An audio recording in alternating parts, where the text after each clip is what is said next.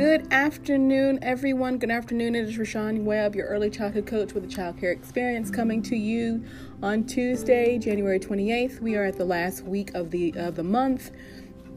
And so I am coming to you live from my office where I'm working at right now. And I'm just coming to you to share with you some awesome news. The last week of the last month of 2019, I was fortunate and blessed enough to write a book.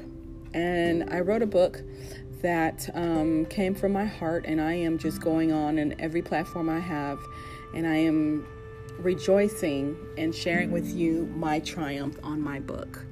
I wrote a book called Life After Heartbreak, Now What? And the reason why I'm on my podcast talking about my book now is because the material from my book, or the content that came from my book, happened right as I was beginning to go back to working in a center as an early childhood director. And I am learning these children. I am traveling, training, teaching, and the heartbreak happens. Mind you, I'm still working with children. These kids have no idea what's wrong. These children have no idea. The staff have no idea that the person that was just hired to lead them is on the verge of giving up everything. And so today, I want to share with you that working in the profession that you work in, when people depend on you, when people rely on you, keep your momentum of that going. My staff had no idea what I was planning or what I was thinking. These kids had no idea, but they kept coming up to me every day, hugging me, loving me.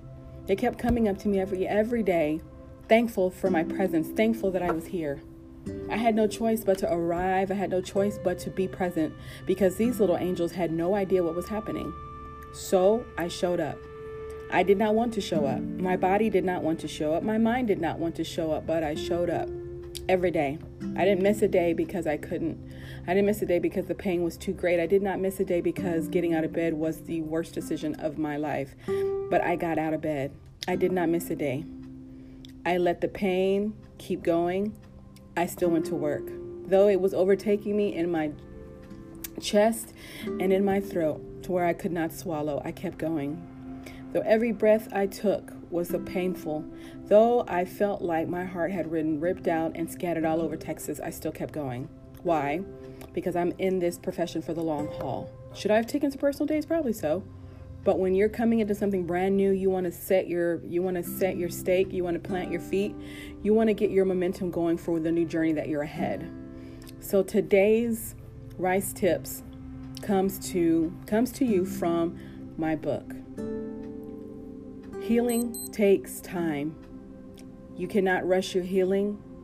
Despite what's going on in your life, despite how bad you want to get around it, you cannot rush that process. It's going to take time.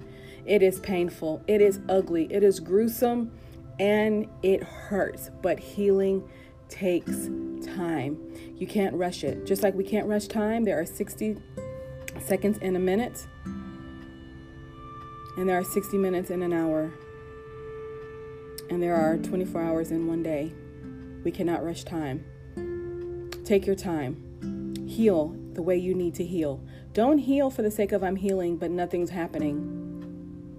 Heal because you need to heal for you, not for no one else. You heal for you. And not only do you heal for you, but you take your time. I still was working. I still had little kids that looked up to me. I still had these little children who were wondering and hoping I show up for work. I couldn't let them down. I couldn't let my staff down. I was on this new mission. I was on this new role. I still had to show up. You still have to show up. So heal. Take your time. Heal. Plant your feet. Heal. Show up. Do what you need to do. Do what you need to do for you. Do what you need to do to heal. Because one thing you don't want to do that I did, I rushed through my healing the first go round. I rushed through it because I wanted it to be over. I rushed through it because I wanted to live my life. I rushed through it because I wanted to move past this pain that was killing me. Little did I know I was hurting myself even more by trying to rush through it. And when I rushed through it, it came back around for a vengeance. And it was gunning for me. It was gunning for me. So in whatever profession you're in, you need to take your time, take your time. If you need to relax, take your relaxation. Do what you need to do for you, because you don't want to A, rush through your healing. B, you don't want to dismiss your healing like you don't need it, because you do.